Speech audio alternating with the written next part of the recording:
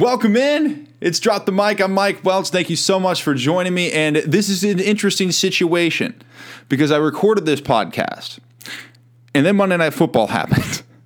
And now I've had to re-record the beginning of the podcast. I've put on a jacket. I think that makes it, I don't know, maybe different. It'll make it like seem different. So the transition will be easier from when I recorded before Monday Night Football was over to after. So the reason this happened is because Monday Night Football looked like kind of a just okay game. Green Bay Packers, Detroit Lions. Everybody's just, they're doing okay. You know, it actually looked like the Lions were going to win. They had a 2-score lead in the fourth quarter, and then the referees happened.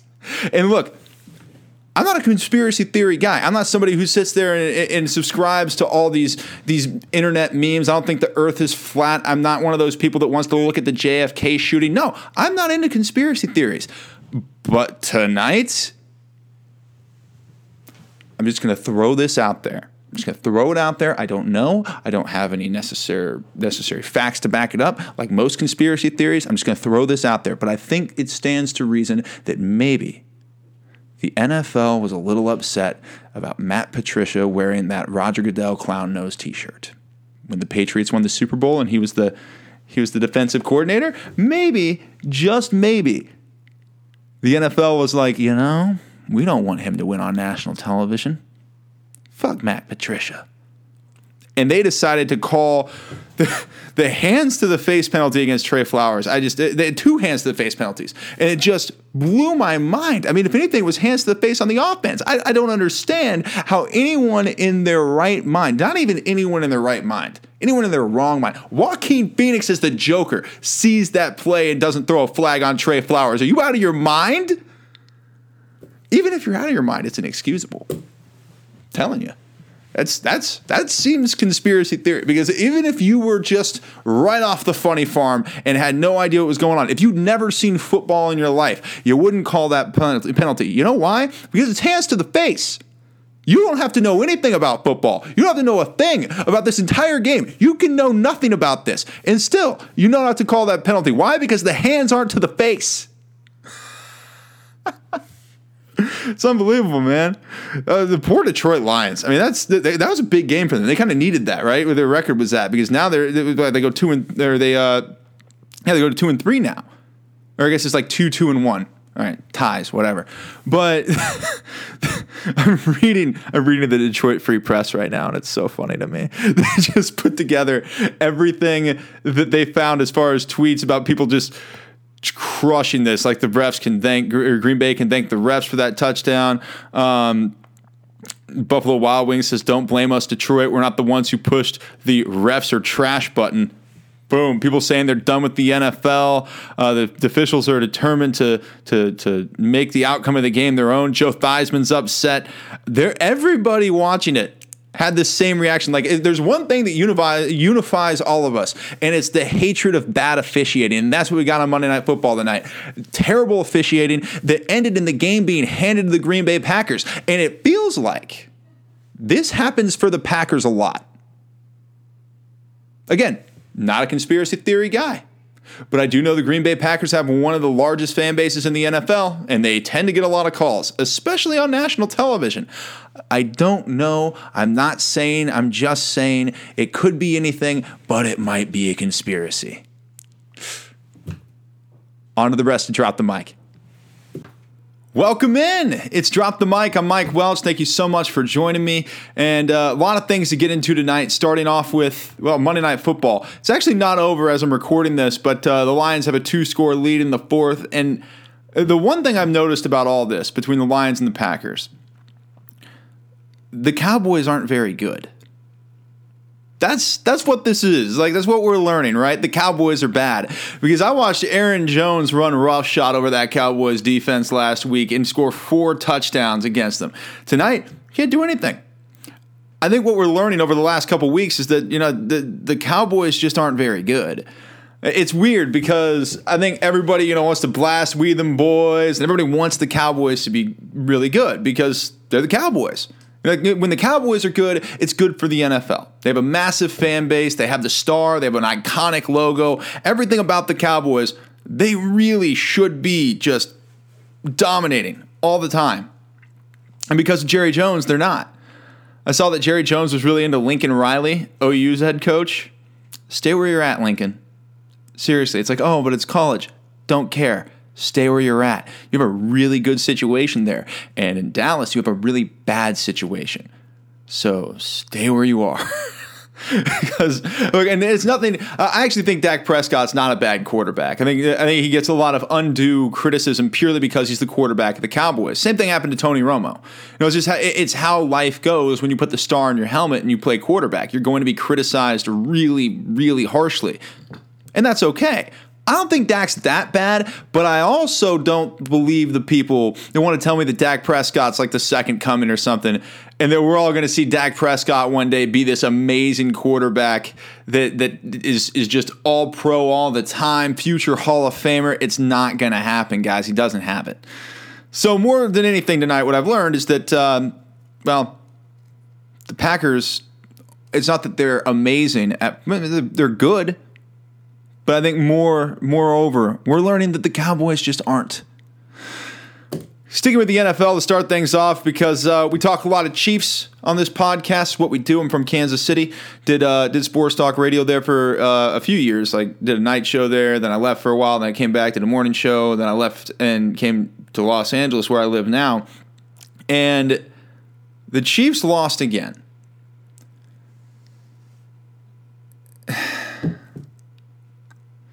Like, here's the thing.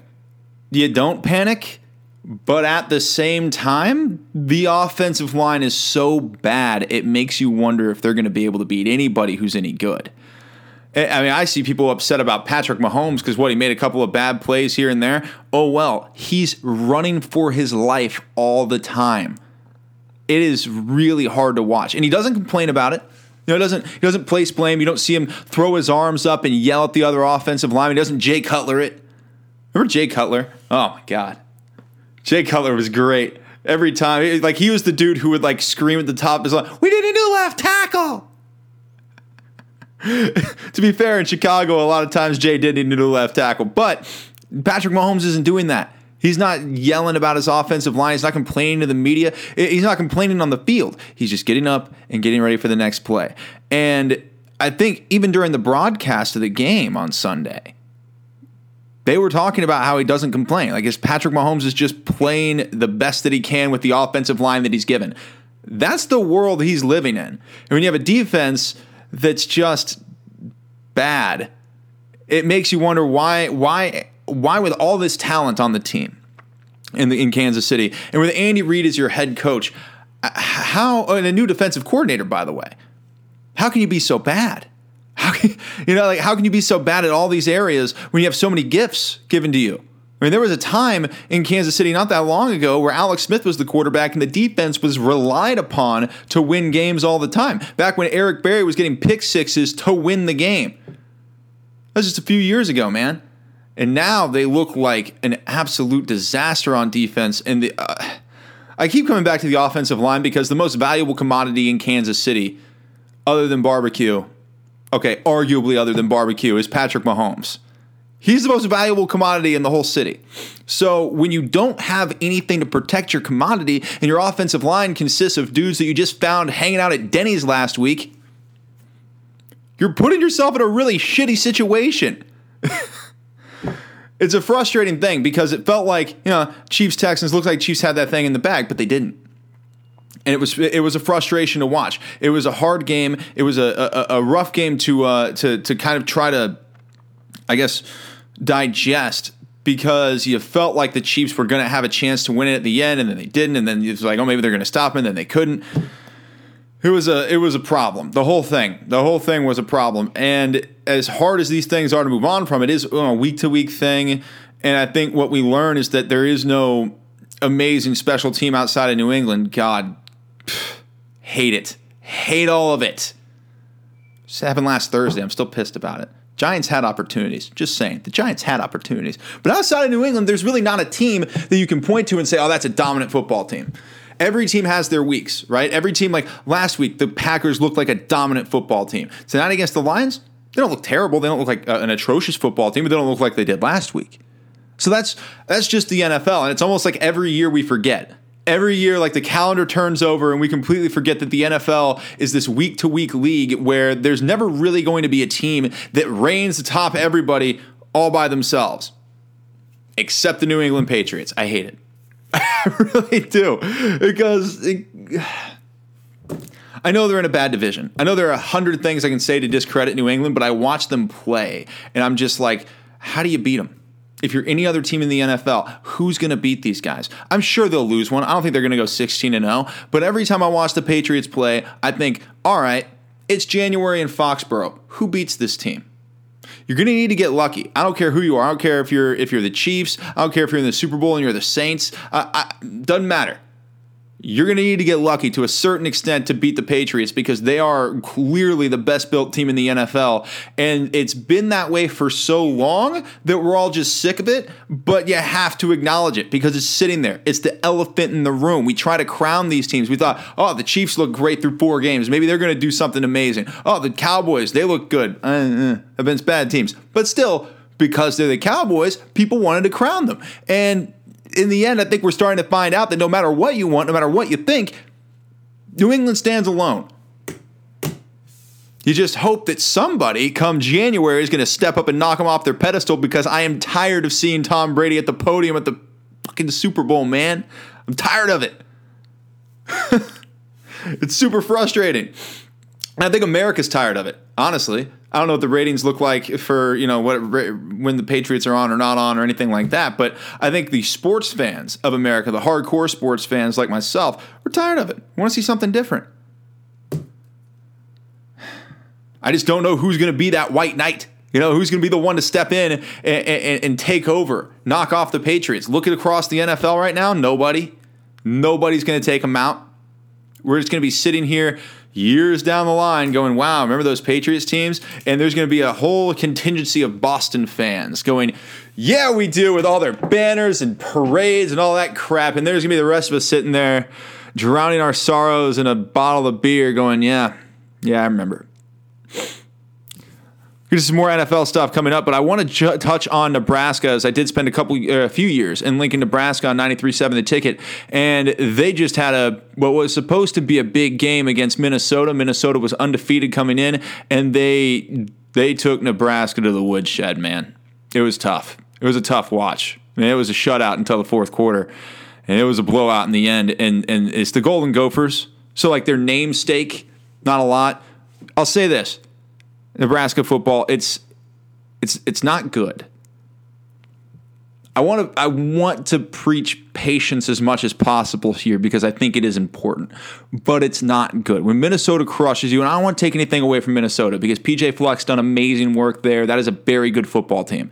It's not destroying Nebraska the way they did good, but it's a good football team, and then they're probably going to be ranked really high and have a really good end of the season, probably go to a great bowl game. There's a lot of good things going on for Minnesota. Let's put that part to bed. But when you watch Nebraska football, offensive line and defensive line get just pushed around and bullied like some kid that came to school with a snack pack, and the bully saw him and he was like, I'm taking it from you, and he can't do anything about it because he's just too small. When you see that happen, it punches her right in the chest, man, because you know what Nebraska's supposed to be. Smash mouth football. That's what they're built on. The power I. Power option, man. That was everything. Scott Frost was there for that. You know what I mean? And then he comes back and you think, okay, here we go. But the fact is, it's going to take him time to rebuild an interior that was just demolished. You can't coach guys to not get bullied. You can do the best you can to prepare them, but you can't coach guys to be bigger, stronger, and want it more than their opponent. Because there's a definite question of effort, and it's hard when it comes to college football because you're talking about amateur athletes. They're not getting paid at least hundreds of thousands, if not millions of dollars. So you're not. There's a different grading scale, and you don't want to be necessarily super critical of the players. But I'm watching that Nebraska Minnesota game, and I'm sitting there going, "Does anyone want to be here?" I'm serious. Does anybody want to be here? On the front lines especially. There are other things going on and all that, but I want to stay focused on one thing. If you're Nebraska football, and this, I don't care if you followed Nebraska football since the 90s, or if you have decided to never follow Nebraska football since the 90s, or if you've been a diehard fan going to every single game. Nebraska football at its core should never get dominated and punked up front the way that they did. That was really tough to watch. And it really was. Like, if you're just a football fan, that was tough to watch because you expect more out of Nebraska. And there were so many people that thought this team was going to be great. And you know what? They're still really good. It could be good, but they're not what we thought they were going to be before the season. And I guess even saying they're really good as it came out of my mouth, I'm like, you beat Northwestern by 3. You beat Illinois by 4? It's just, I understand why Nebraska fans are having the trouble that they are. I really do, because I've seen a lot of the social media stuff. I pay attention to a lot of stuff. I don't engage as much and don't tweet as much as I used to, but I still look at it. I still want to see like pulse of the fan base type stuff. And I'll tell you this, Nebraska fans are really hurting after that one. And I understand it because your hopes were built up so much higher than they should have been. And then this product is put out on the field.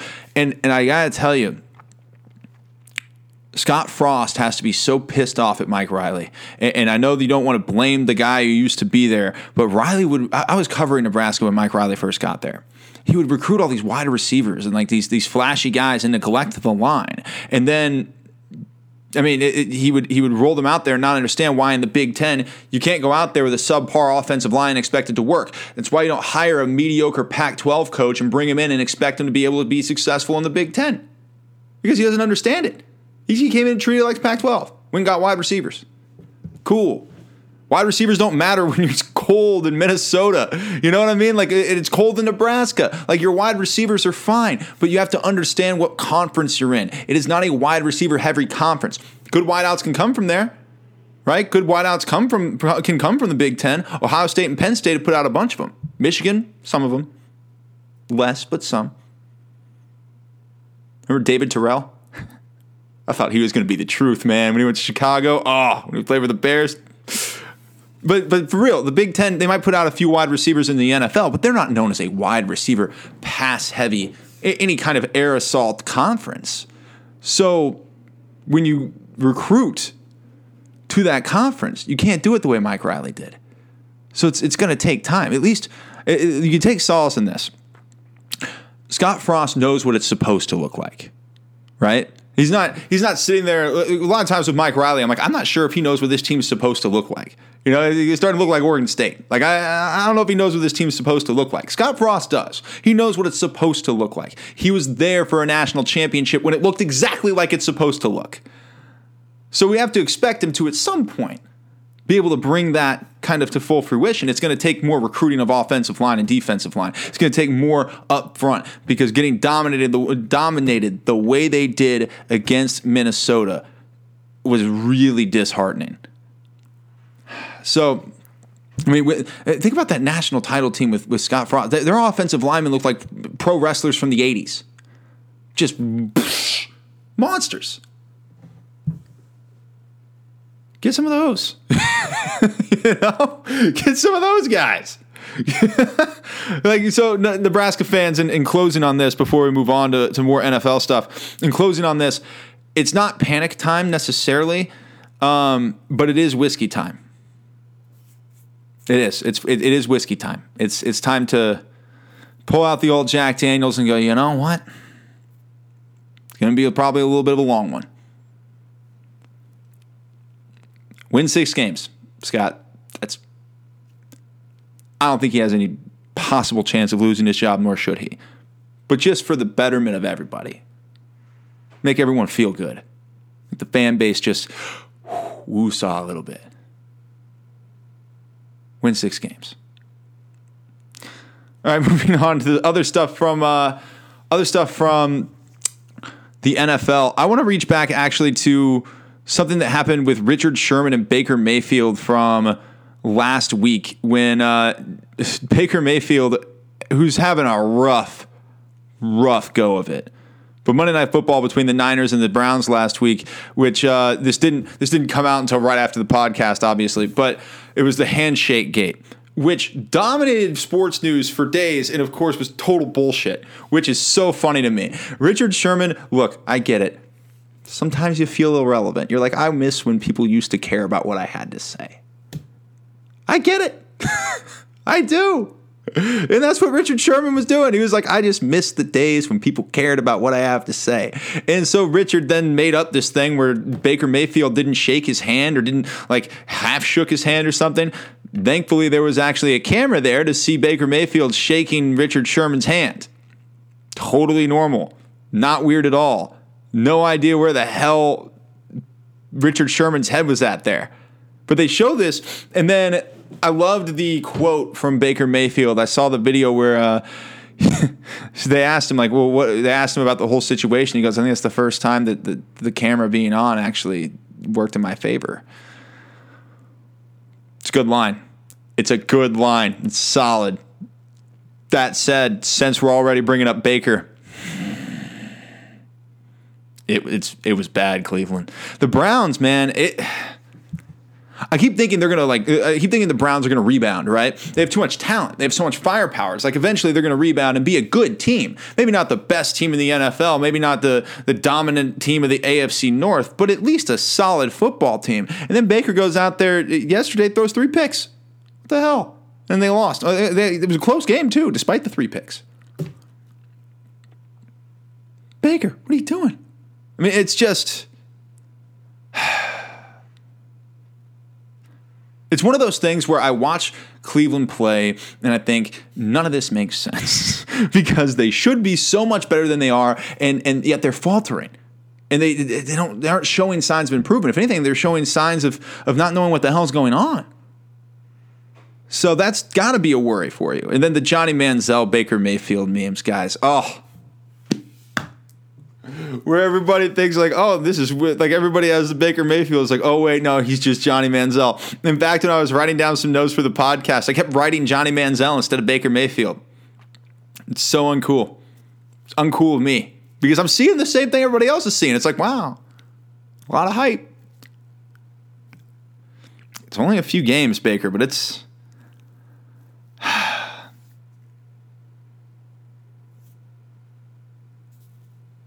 I'd say get him more weapons, but he has the weapons.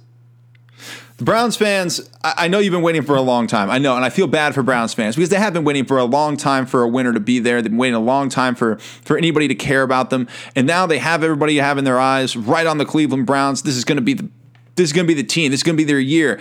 And then they just self-destruct, man. That's got to be rough. My heart goes out to you, Cleveland Brown fans. It really does. I mean, for the last fucking forever, it does, but especially now. All right, on to Antonio Brown. Still wants to come back and play for the Patriots. Yeah, okay.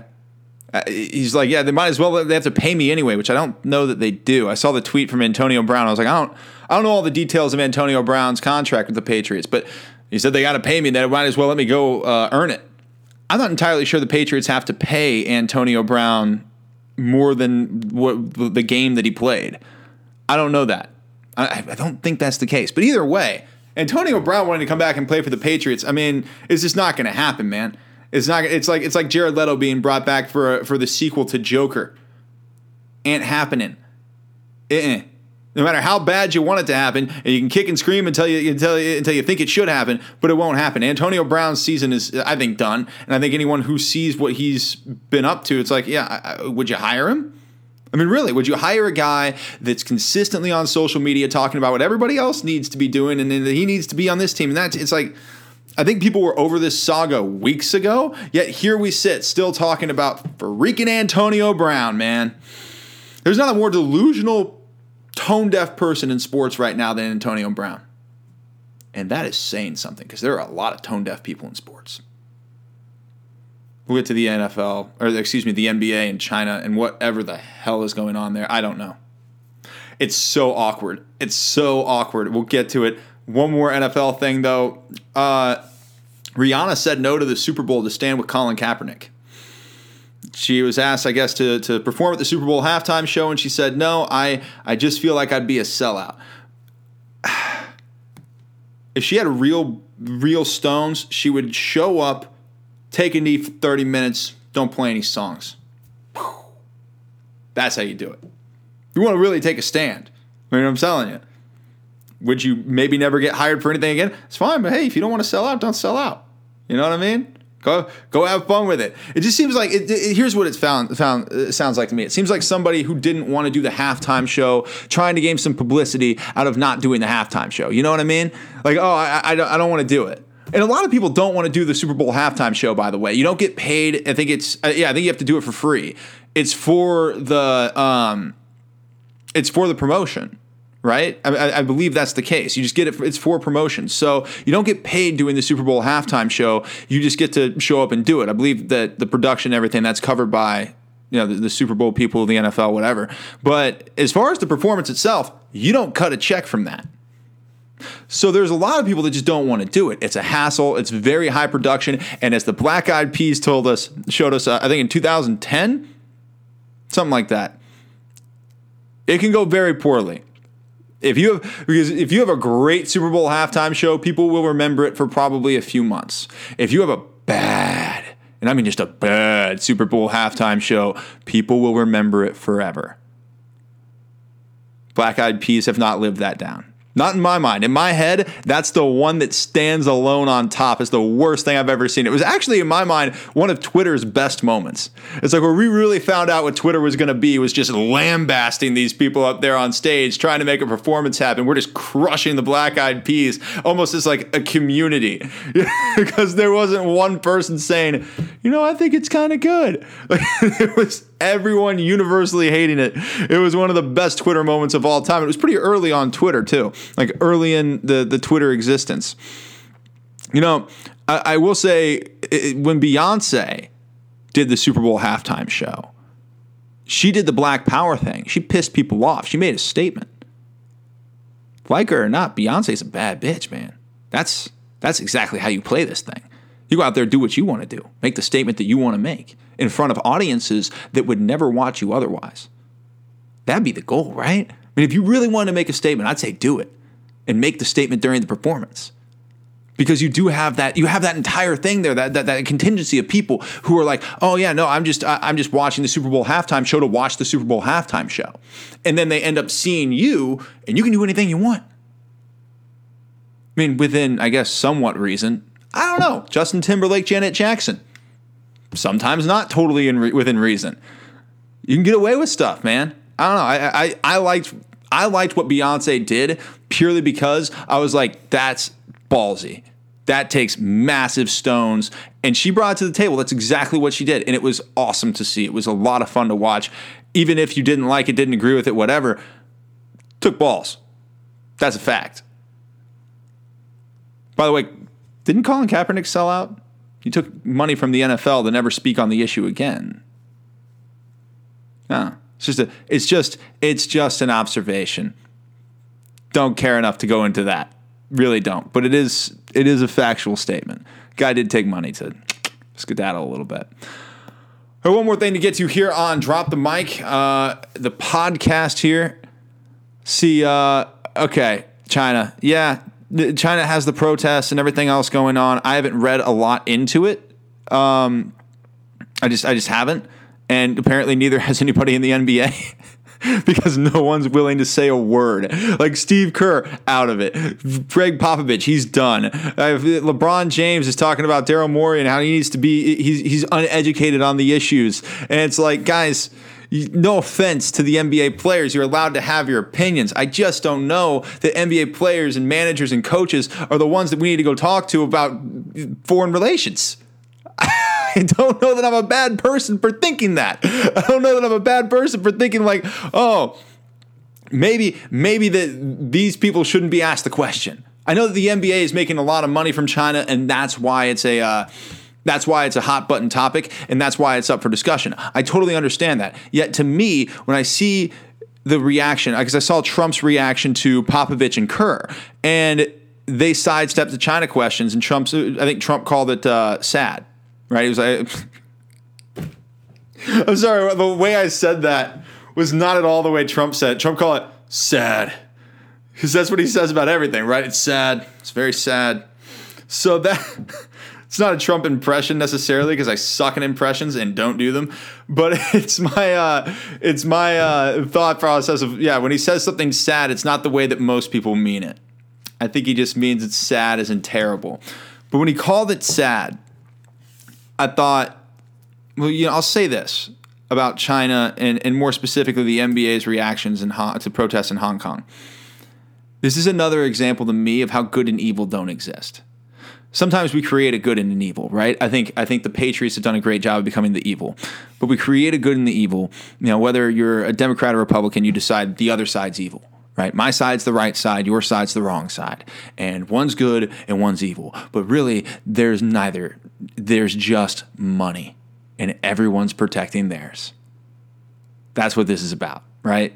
I mean, politics, sports, all of it. Like, you really think the NFL would give a shit about player safety if it had no money at stake?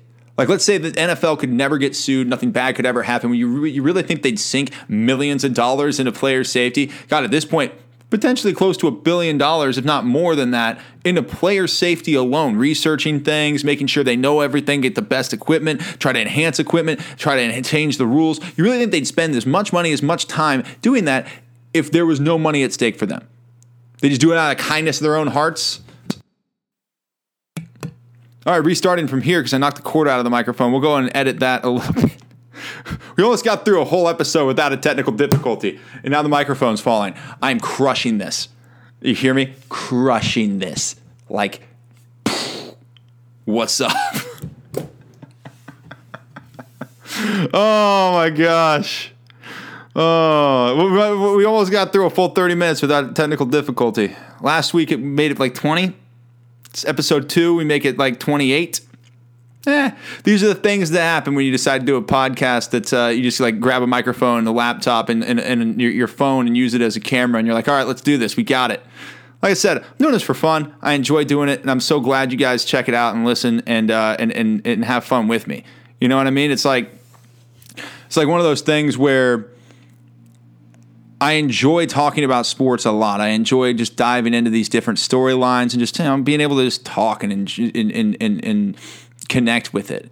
I like talking Chiefs. I like talking Huskers. I like talking NFL. I know that the Major League Baseball playoffs are happening right now. I'll be honest with you, I've watched it, but I'm surprised at the Nationals, honestly. I'll just say that. I'm surprised at the Nationals. Because I'm just like, I don't know how many people are coming to me for baseball hot takes. You know what I'm saying? I just don't know. But I think the Nationals are about to take a dominant lead over the Cardinals, and they beat the Dodgers in the first series. Like, it's surprising to me that the Nationals are as good as they've been in the postseason. It's actually pretty incredible, and hats goes off to them. That's literally all I got. Because again, I don't think people necessarily come to me for baseball takes.